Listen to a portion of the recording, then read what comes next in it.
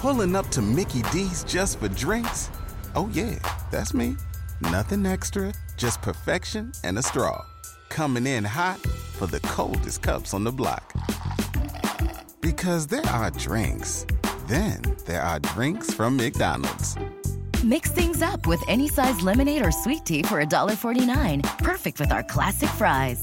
Price and participation may vary. Cannot be combined with any other offer. Ba-da-ba-ba-ba. The largest Powerball jackpot ever won happened on November 7th, 2022, with a jackpot of $2.04 billion. Now, to make that money, the average American would have to work 29,620 years. But even though the odds of winning the lottery are like 300 million to 1, I mean, somebody has to win, right? Surprisingly, I learned that the lottery is way, way older than we think. But there's always a dark side. Winning the lottery has led to scandals, violence, and even murder. Baby, buckle in, because this is a dark history of the lottery.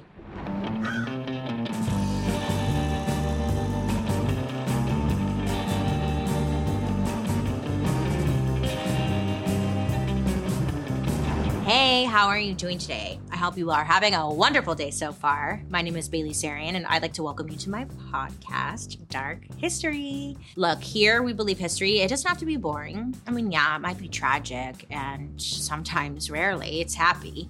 But either way, I mean, it's the truth, and it's our dark history. So all you have to do is sit back, relax, and just let me ramble, because I'm going to tell you everything you need to know, okay? Also, if you're watching this over on YouTube, this is some new merch I have. I'll leave in the description box down below, or you can just go to baileysarian.com if you want to check out new Dark History merch. Super cute. Thank you. I hope you like it too. Okay, when I hear the word lottery, it automatically makes me think of that one show I'd like to watch. It's called The Lottery Changed My Life. Do you guys remember it? I mean, is anyone else in their vintage TLC rewatch era? Because I'm deep.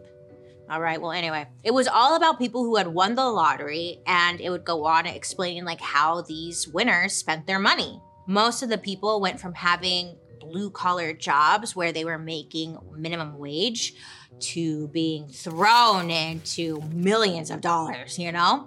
And since it was like normal everyday people winning, it was very inspiring to watch. I was like, oh my God, that could be me one day. I just have to play the lottery. But it wasn't all rainbows, unicorns, and like happy stories about living this high life and having hot orgies on a yacht, you know? In one episode I saw, there was this guy named Shakespeare.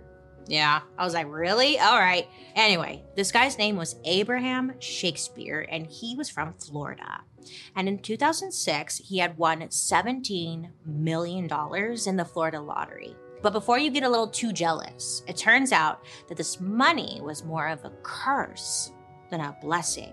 He apparently told his brother that so many people were asking him for money that he said, quote, "I'd have been better off broke," end quote. Shakespeare's millions attracted the attention of a woman named Dee Dee Moore.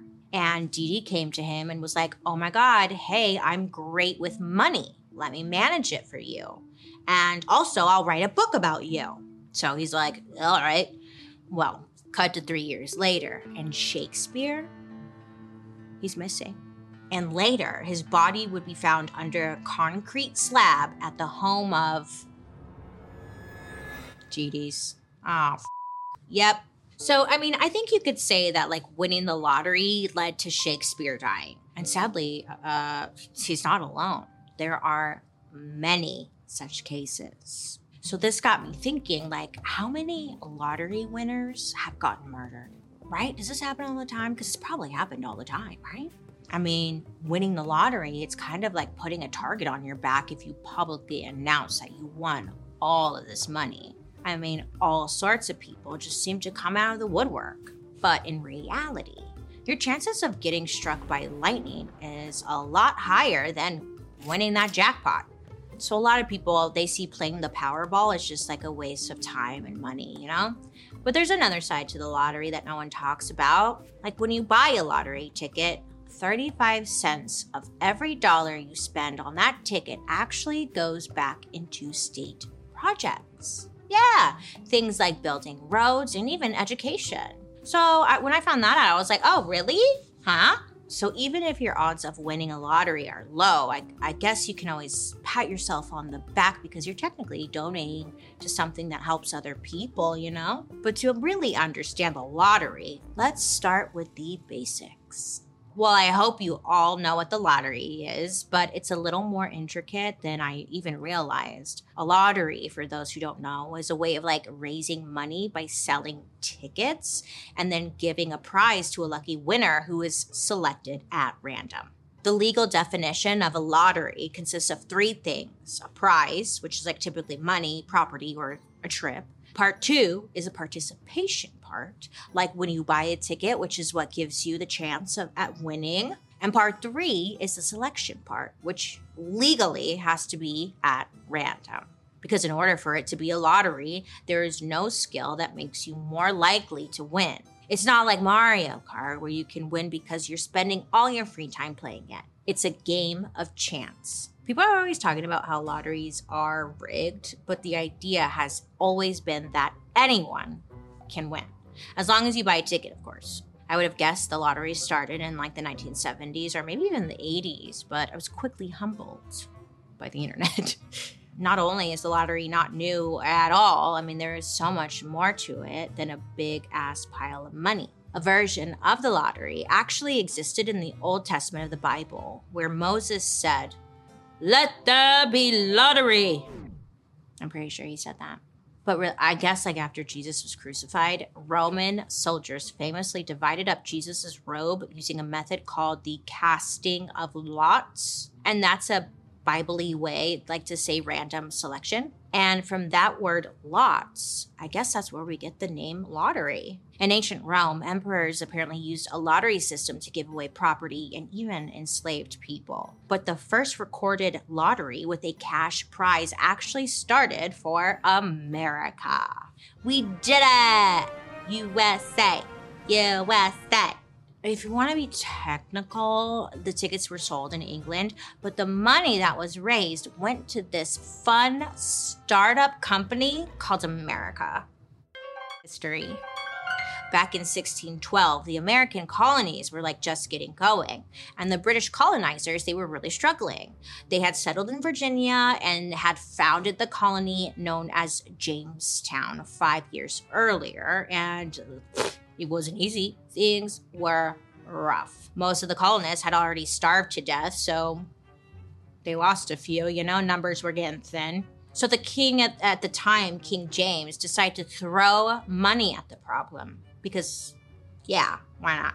So he decided to help the Jamestown settlers financially. He thought a lottery would be a great way to convince English citizens to financially invest in the colonies across the pond. Plus, it would hopefully generate enough money to support Jamestown and help strengthen their economy. But honestly, for a second, it didn't look like it was going to work out because the Puritan settlers were all about being pure. It's in their name. It makes sense. So they did not, fancy gambling. They didn't even believe in it. They saw it as, quote, a door and a window to worse sins. Yeah, that's pretty intense. Basically, they thought the lottery was a gateway drug to like sinning, like playing with a Ouija board or reading Harry Potter. One day you're buying a lotto ticket, then the next day you're sacrificing your aunt to the corn god. But where there's a will, there's always a way. The colonists needed help from the English, so King James essentially tells the Puritans to stop cock-blocking the lottery, and he puts his plan into action. And the king partners up with the bad guys from Pocahontas, the movie. Remember? The Virginia Company, do you remember them? It's run by that guy who has like the big purple hat and the adorable pug. It was real, and that guy was besties with King James. So King James put the Virginia Company in charge of the first ever lottery.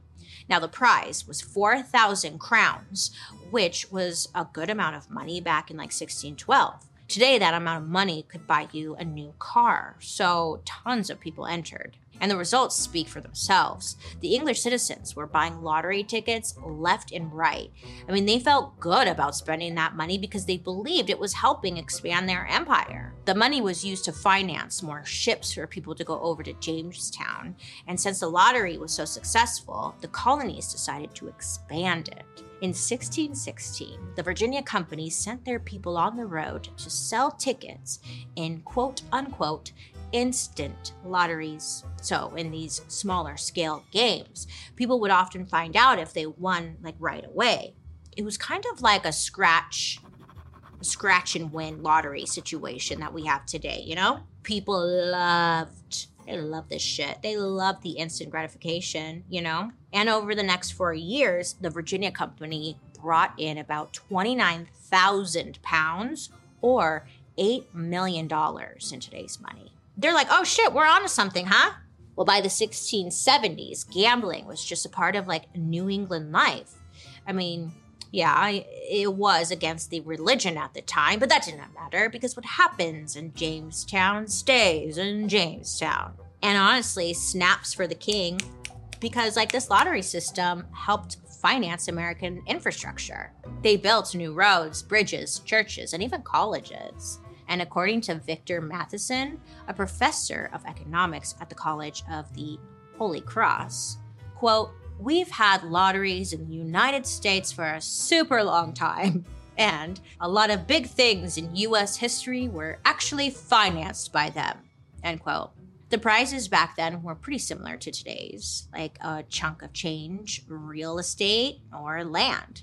The tickets back then were handwritten and much more simple. John Hancock ran a lottery to help build an iconic town hall in Boston, and George Washington ran one to help build a road through a mountain in Virginia. Basically, the founding fathers used the lotteries the way we use bake sales. Thomas Jefferson said that lotteries are, quote, "indispensable to the existence of man, and everyone has a natural right to pursue such," end quote. In other words, if you think it's gonna help you, buy a ticket because it's the American way, you guys. You're a true American. So during the Revolutionary War, lotteries became even more important by raising funds for the patriot cause, which is like kind of funny when you think about it because it's like, thanks for the lottery, England. Now we're gonna use it to buy guns and like kill all your people, whoops. In 1776, the Continental Congress even resorted to holding a nationwide lottery to support the war effort. The prizes included money, military land warrants, and other valuable items. And like this was the 1700s, so they also gave away enslaved people as prizes. I know. What? Yeah, it fucked up. But there was a loophole nobody was expecting.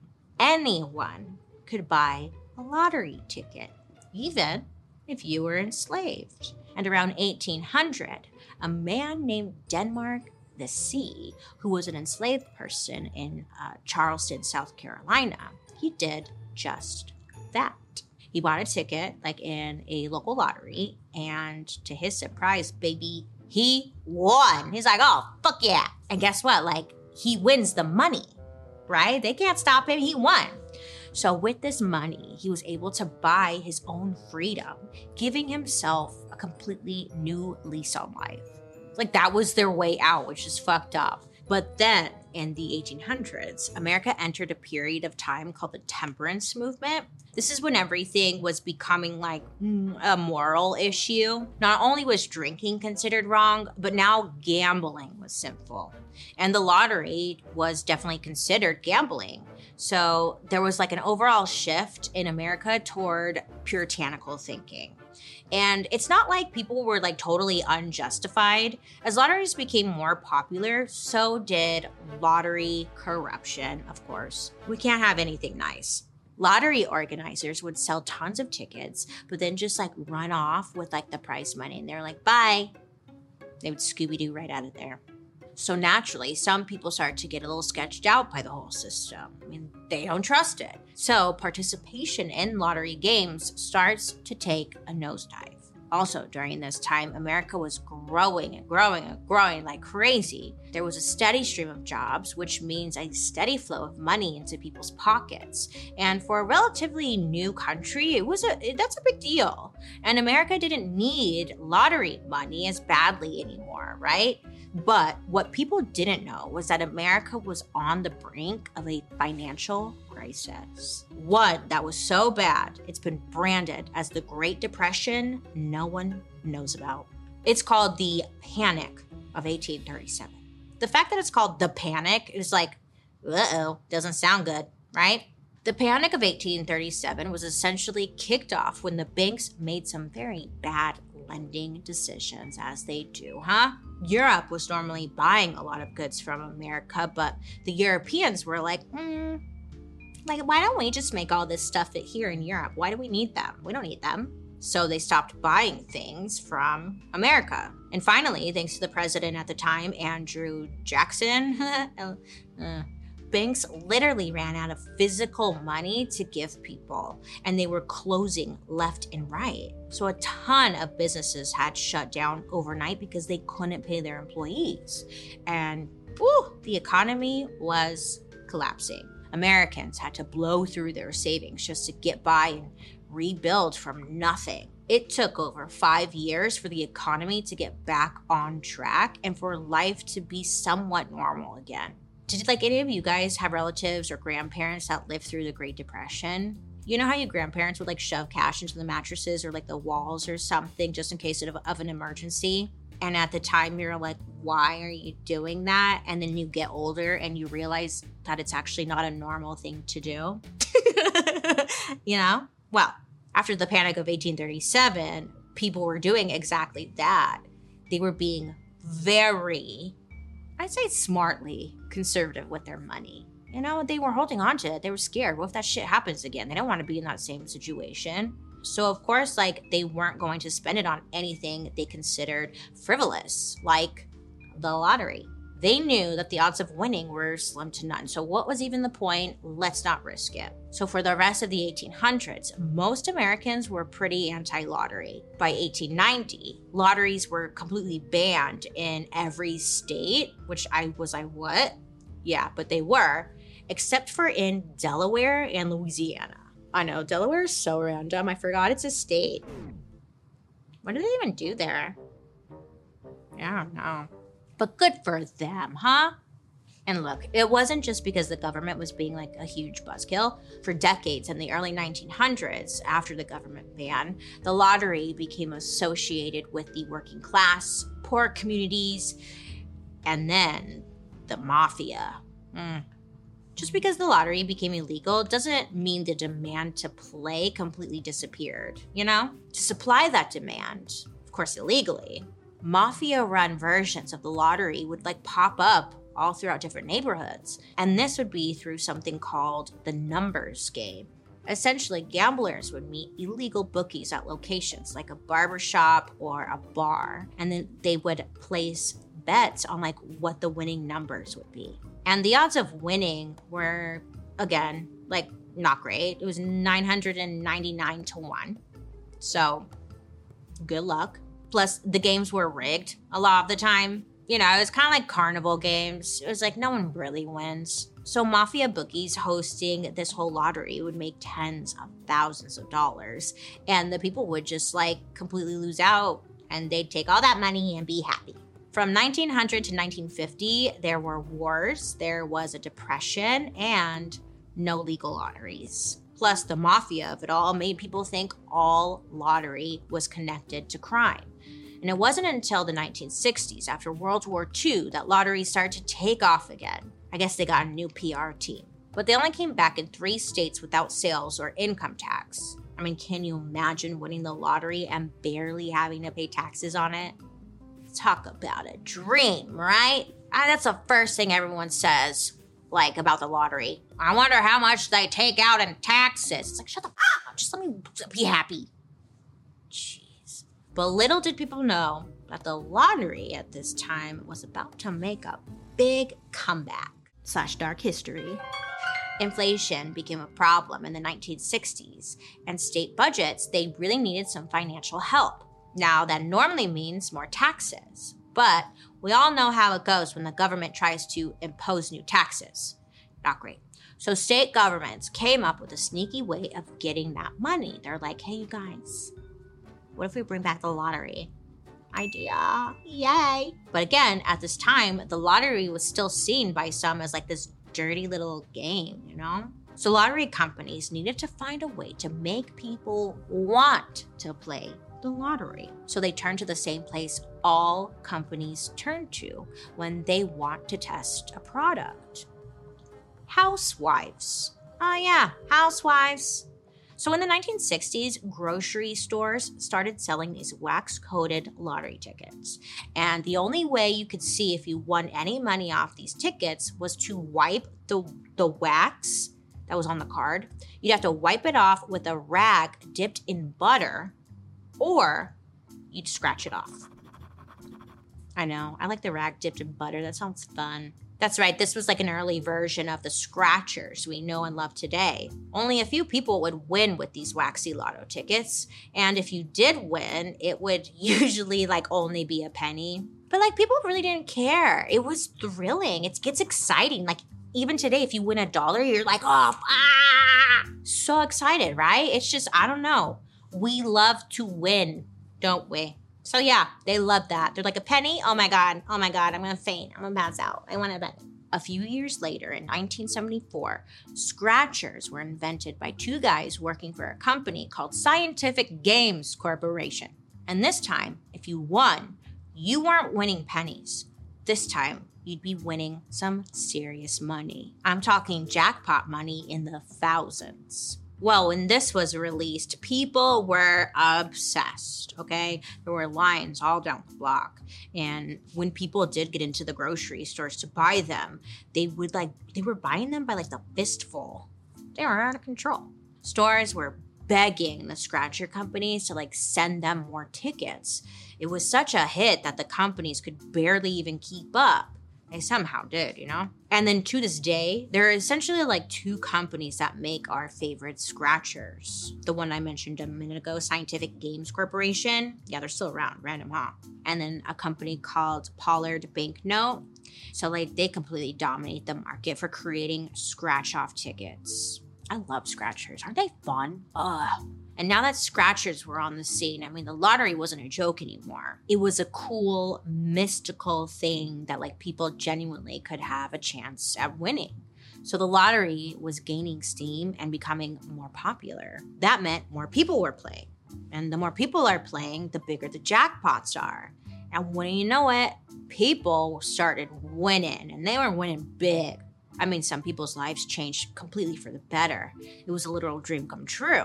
But for others, it turned out to be like a total nightmare. This is when something else started to happen, when people took home their lottery winnings. Some people started to experience the lottery curse.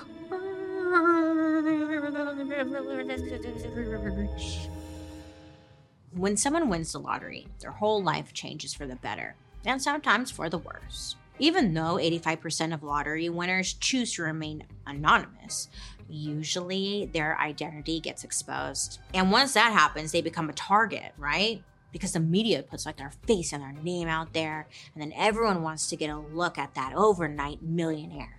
And then they start reaching out like, hey, remember me? Yeah. But unless you're one of those people who comes out to publicly accept your check, there is the option to come dressed in a disguise. And in 2019, a person in Jamaica came dressed in the Scream costume to accept their winnings. Yeah, like Ghostface situation. And honestly, it was a really good idea. And he was allowed to. Good for that person, right? It was funny. Kind of looked like Paul, honestly. But if you don't go that route, chances are people start coming out of the woodwork and they try to get money and manipulate you into investing into them or their business or whatever, right? I mean, most lottery winners are playing because they don't have a crazy amount of money.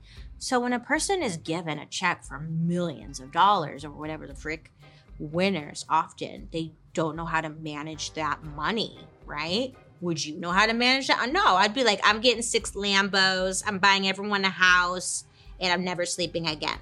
And whoops, there goes my money. There have been like dozens of instances where a lottery winner wishes that they had never won in the first place. There's a perfect example of this in the story about a man named Bud Post. In 1988, Bud, he was not doing well.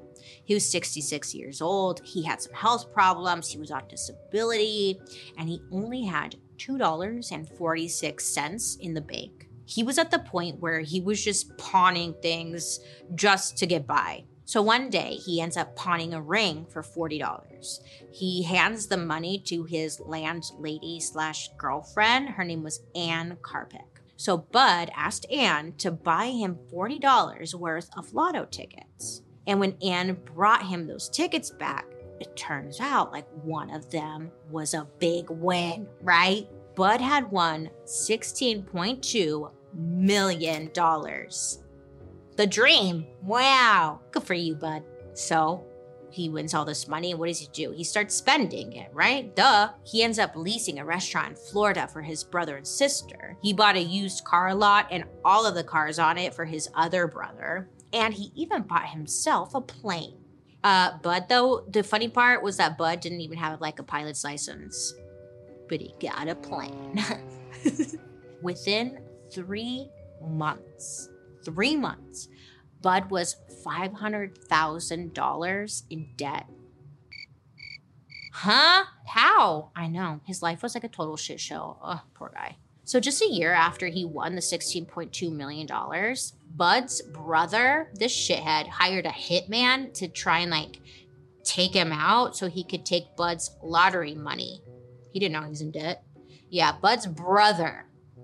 What a dick. Well, luckily, he got caught and then convicted. But by then, like, Bud was estranged from all of his siblings, which is so lame. He did nice things for you guys, assholes. But it wasn't just like family drama. He was facing some legal trouble himself. Bud got into a fight with his 6th wife. Need I say more? And things turned violent. Bud took a shotgun and fired it into her car. Oh shit. And then he was charged by the court in order to stay away from his 6th wife. I just feel like maybe after 3 you should stop getting married. Yeah. Right? But it's okay, Bud. Anywho, Bud just can't seem to stay out of trouble, you know? Or like, put that shotgun down. Because after all that drama, a man showed up at Bud's house to collect a debt he was on. I guess this guy repaired one of Bud's cars, and Bud didn't have the money or something, but he didn't pay him. So what did Bud do? Well, he took his shotgun right off that wall or wherever it was, and he shot right at that guy. Allegedly, he was just trying to scare him off his property. But, you know, you can't do that. So once again, Bud was taken to court and convicted of assault and sentenced to serve 6 to 24 months in prison. Poor Bud. He's struggling. So not long after that whole like shotgun fiasco, Bud was then sued by his girlfriend/landlady, Ann. Remember her? So Ann had claimed that she and Bud had this verbal agreement to split his lottery money if he won. It was the classic he said, she said. No physical evidence, you know?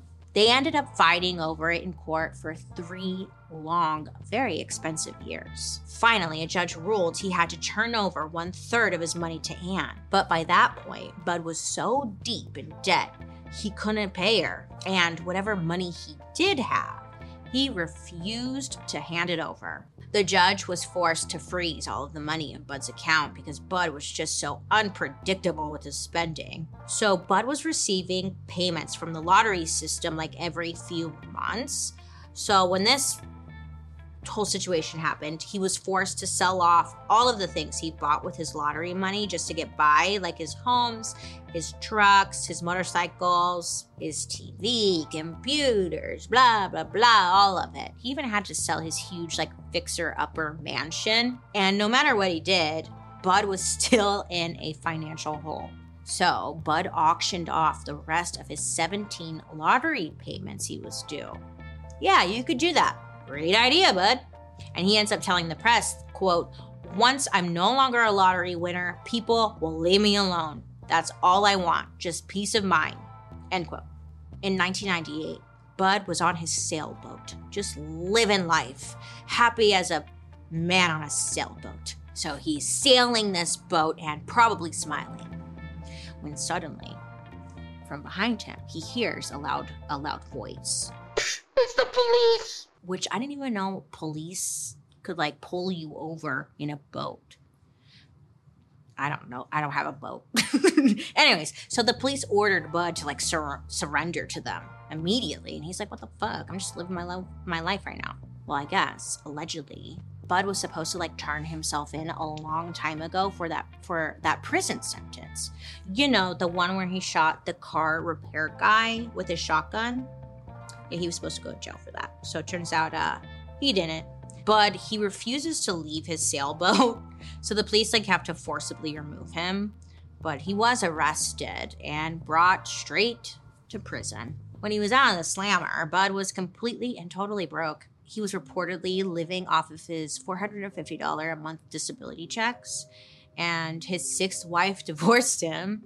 And it was, I'm not laughing at that, but you know, that's just a funny thing to say, sixth wife. Okay, he was completely miserable. To look at the bright side, at least he got to experience like what it's like to have money, because I'm sure a lot of us would be like, I just want to know that, right? We wouldn't mind that. But yeah, on the other side, when he lost everything and he got out of jail and divorced and everything, he wasn't in a good place. He was miserable. And in 2006, Bud passed away, sadly alone, of respiratory failure. Bud once said, quote, everybody dreams of winning money, but nobody realizes the nightmares that come out of the woodwork or the problems, end quote. I was going to say, I think there's a song about this. I've got 99 problems, but that has to do with the bitch, not money. I don't know what I'm talking about. Anyways, but even though you hear horror stories about people like Bud, I mean, of course, that's not going to keep people from wanting to play and hopefully win. And some people don't just hope they'll win the lottery. They're willing to do whatever it takes to make it happen. Oh, let me give you a good example, okay? There's this one guy, his name was Papa Nick. Well, that's what he went by. Now, don't let the cute name fool you, because this guy was the mastermind behind one of the most famous lottery scandals of all time. What's that? Oh, yeah. It was known as the 666 Station.com, code Dark History. Meet Nick Perry. Back in the 1970s, this guy was the king of Pittsburgh. He was a beloved TV host and announcer featured on WTAE Channel 4 Pittsburgh. He did the news, he did the weather, and he also hosted shows like Polka Party and Bowling for Dollars. I mean, this guy did it all. He kept the people entertained. Papa Nick was a veteran of the United States Navy who fought in World War II, and in his free time, he sang songs for Jesus as a leader in his church choir. This guy was like the walking, talking American wet dream, right? Everyone knew and liked him. So in 1977, when the state of Pennsylvania announced that it was going to have a brand new daily lottery, it would be called the Daily Number. Papa Nick was the perfect man to announce the winning numbers every night on Channel 4. I mean, who better to give out a bunch of money than the trusted grandpa everyone in Pittsburgh tunes into every night, you know? Now, the Daily Number is a very simple lottery game. 3 air-powered machines have a tank full of like ping pong balls, and the balls are all numbered from 0 to 9. So Joan, you're 13, makes no damn sense. Called out, bitch. During the live broadcast, Papa Nick turns on the machines, sending the balls bouncing around the tank, like just randomly, right? Alongside him is a local senior citizen who gets to like have their 15 minutes of fame on camera by helping Papa Nick select the balls. It's kind of like, you know when they bring in like puppies and like, adopt this puppy. He's cute. That's what they did with some senior citizens. Isn't he cute? It was like that. Well, the thing's going around, beep, beep, beep, and one by one, a ball would shoot up a tube from each tank. Eventually, the number reveals a 3-digit number. And if someone guesses the 3-digit number correctly, well, they would win $500 for each $1 they bet. So if someone bet $5, I'm gonna do some math here, they would win $2,500. And if you had 5 winning tickets, you have 5 times $2,500. I'm not going to do that math. At the time, the state of Pennsylvania prided itself on how tight the security was on their lottery games, like the daily number. No one was able to cheat the system. The machines and ping pong balls were kept in a secure room that needed 2 keys to open it. And there was even an outside company that would analyze the balls to make sure that no one was messing with them. It's funny how protective they are over these balls and not other things. I won't name other things, but I'm sure you could think of other. It's kind of silly, whatever. Protect the balls! Anywho, Papa Nick, he knew all of this, right? And he even had access to everything. I mean, hello, he's the host. He knew exactly how to rig the system, if he wanted to work in his favor. He's like, I might know how to do it. I don't know. So Papa Nick decides, you know what? I'm going to fucking do it. I'm going to rig the system and I'm going to make a lot of money. Yeah, Papa Nick, this little saint, all of a sudden, is going to rig the system? What? Huh? So he started to put together what he thought was a foolproof plan. And he knows he couldn't do it alone. He can't do it alone. He needs a crew. Just like in the movies. So step 1, he needed access to that secure room. So what's he got to do? He's got to get some tits. He's got to suck a dick. What's he got to do, To get it, he schmoozed a guy named Edward. So Edward was a state lottery officer who guarded the machines and the balls. Papa Nick told him that if he could get access to the balls, he could weigh down a few of them and increase the odds of picking the right numbers. Papa Nick said if they did it right, they could walk away with millions. So this guy's like, fuck yeah, I'm in. And with a payday like that, that's really all Edward needed to hear. Papa Nick gets Edward in on the plan. So step 2, Papa Nick needed someone who could create replica versions of the lottery balls for use every single night. For this, he turned to someone who used to be an art director at Channel 4. Apparently, Papa Nick went to the sky one day and said, hey, what would you say if I told you you could make $100,000? And I guess that was all it took, and the art director was like, I'm in. I know. Raise your prices, people. You are worth more. So Papa Nick gave the art director 12 syringes, okay? He also gave him a scale and told this person to go buy 30 ping pong balls that were the same as the ones that they used on the show in those machines. So then the art director recreated each ball by hand. He should have got paid more. And here's the genius part. I was like, smart. He used the syringes to inject a little bit of white paint into every ball that wasn't a 4 or a 6. I know you're thinking, white paint, I don't get it. Well, the white paint would blend in with the natural color of the ping pong ball.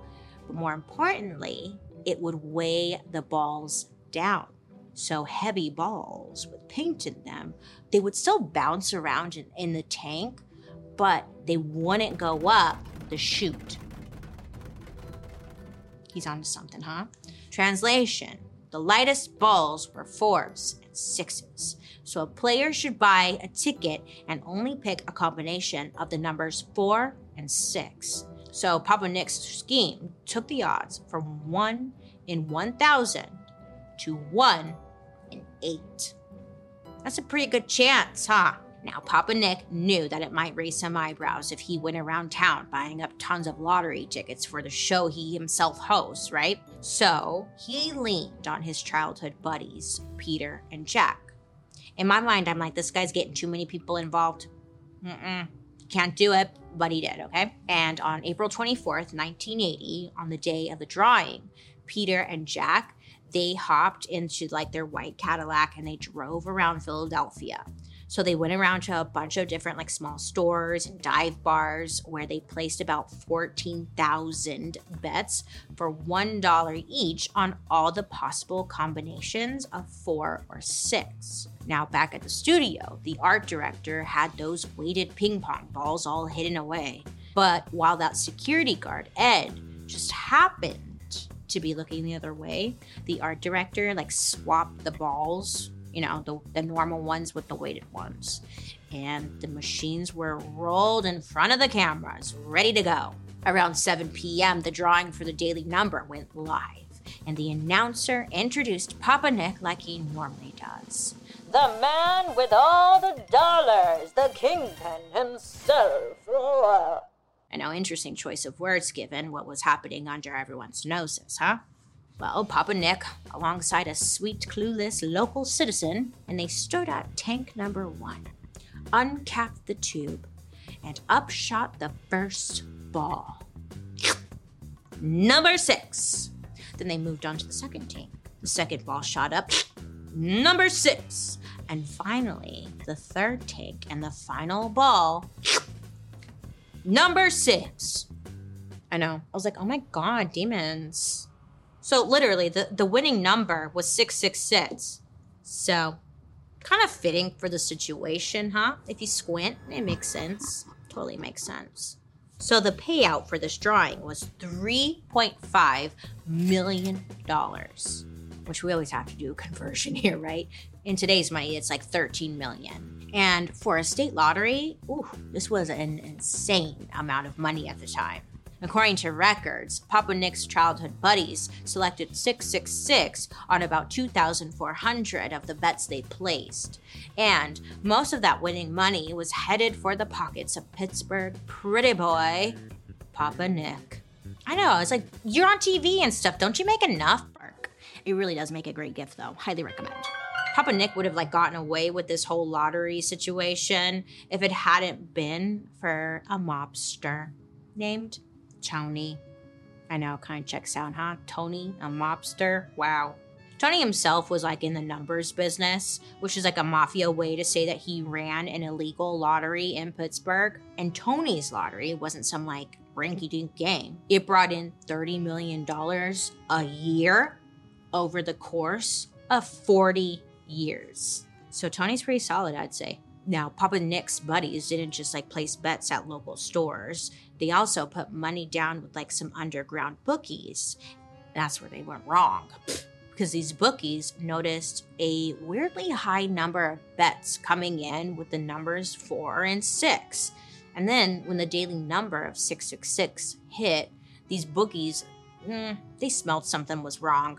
Okay? So they decided they were not going to pay out the winnings, and instead they alerted their boss, Tony. Because Tony looked at the state lottery as competition, he was more than happy to squeal to a local reporter, essentially telling them, look how corrupt the state lotto is. Somebody rigged it. Well, this reporter was like, what? Huh? Let me look into this. And ended up blowing the whole scandal wide open. The reporter's story pushed the governor to open an investigation. And one by one, the dominoes all fell. Everyone started ratting on everyone, and this brought them to the doorstep of Papa Nick. Sad, poor Papa Nick. He was handcuffed and charged with all sorts of crimes. The criminal trial against Papa Nick only took about a week for all of the witnesses to take the stand, and the evidence was damning. After a little over 6 hours of deliberation, the jury found Papa Nick guilty of criminal conspiracy, criminal mischief, theft by deception, perjury, and rigging a public contest. I know, I was like, what? I didn't even know you could get charged with all those. What are those? When all was said and done, Papa Nick was sentenced to 7 years in the slammer. And his security guard friend, Ed, and the 2 other guys involved, they too also went to prison. Even with like all this information now public, some of Papa Nick's fans remained loyal to the very end. I don't blame him. He was a fun guy. One of them wrote an op-ed in the Pittsburgh Post-Gazette. They said, quote, "It's like Joan of Arc being burned at the stake," end quote. Sure, okay, very similar. All right.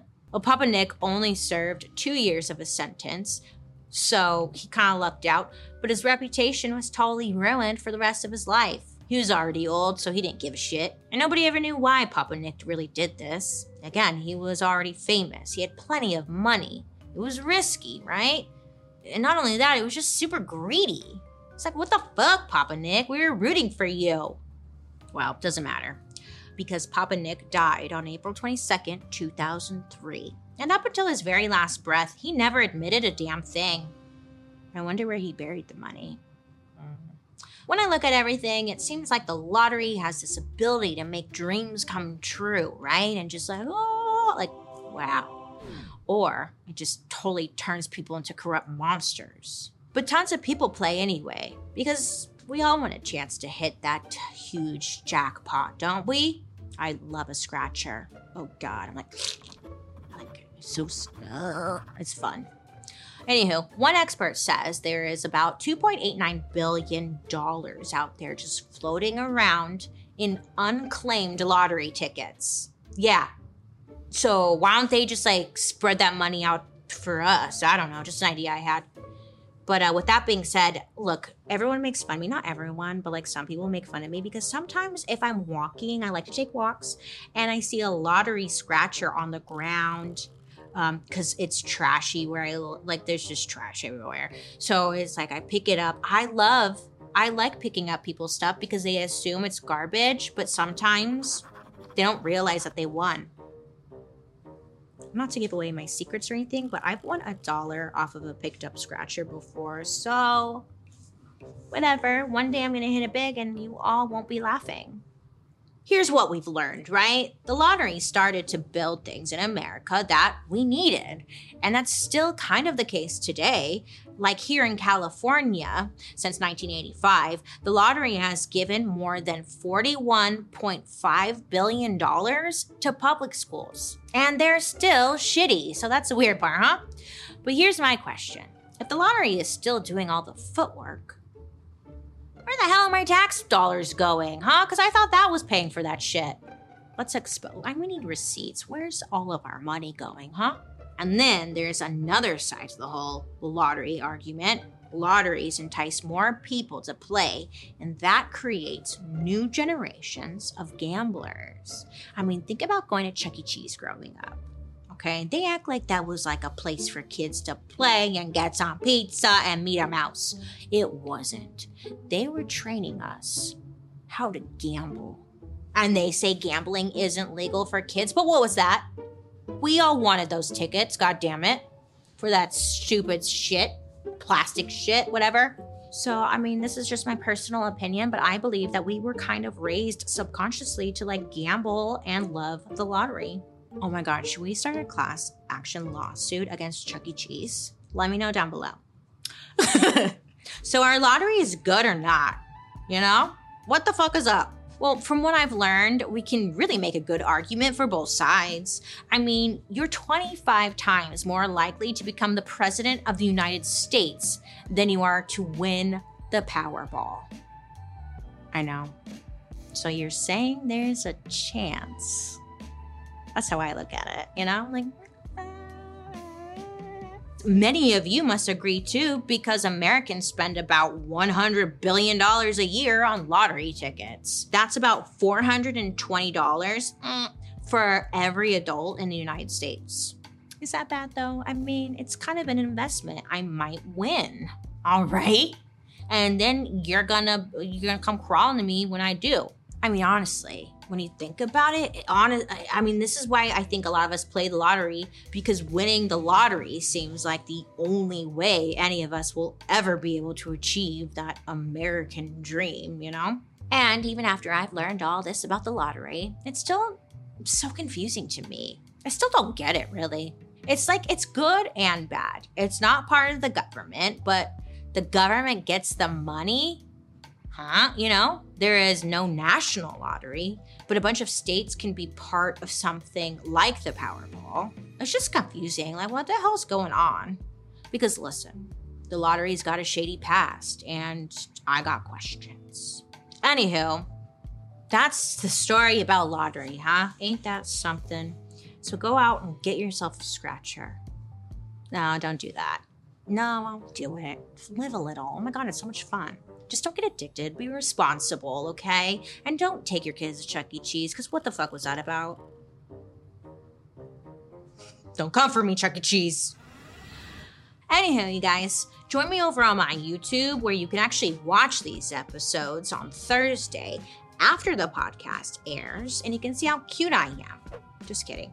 But also, while you're there, you can catch my murder mystery and makeup. It's a real good time. I would love to hear your guys' reactions to today's story. So don't forget to use the hashtag Dark History over on social media so I can see what you're saying. Now, let's read a couple of comments you guys left me. Danielle Hopper said, quote, Bailey, you need to interact with Paul more. It made everything better. Did you leave that comment, Paul? Was that from you? Were you using your Catfish account? I know you have that account, Paul. Don't lie to me. Sam left a comment on our Stalin Part 2 episode saying, quote, Cannibal Island is another brainchild of Stalin. Just horrific, end quote. So naturally I was like, Cannibal Island? What? I had never heard of this. I guess Stalin just dumped tens of thousands of people on an island in Siberia and let them starve to death. Yeah, I can't believe this was real. I was like, what? We did 2 episodes on Stalin, and honestly, it could have been 6 with all the shit he was up to, and this could be a whole Stalin podcast, but yeah. Cannibal Island, I don't know what the fuck that was. Natasha Garcia had an episode suggestion for us, saying, quote, I'd love an episode on Unit 731 in Japan, end quote. You guys, I'm loving these ideas because I'm like, what is this? I had to look this up. And then the first thing that popped up was lethal human experimentation. So I was in, obviously. So it looks like this was a chemical warfare research program in Japan that killed something like 300,000 people. What? Yeah, that's dark. And that's history. Honestly, Natasha, don't you worry, girl. I'm writing that down. I'm writing it down. Dark History is an Audio Boom original. This podcast is executive produced by Bailey Sarian, Dunya McNeely from 3 Arts, Kevin Grush, and Matt Enlow from Maiden Network. Writers, Joey Scavuzzo, Katie Burris, Allison Pilobos, and me, Bailey Sarian. Production lead, Brian Jaggers. Research provided by Xander Elmore, Rodney Smith, and Colleen Smith. A special thank you to our expert, Victor Matheson. And don't you forget it, I'm your host, Bailey Sarian. I hope you have a good rest of your week. Please make good choices out there, and I'll be seeing you guys later. Goodbye.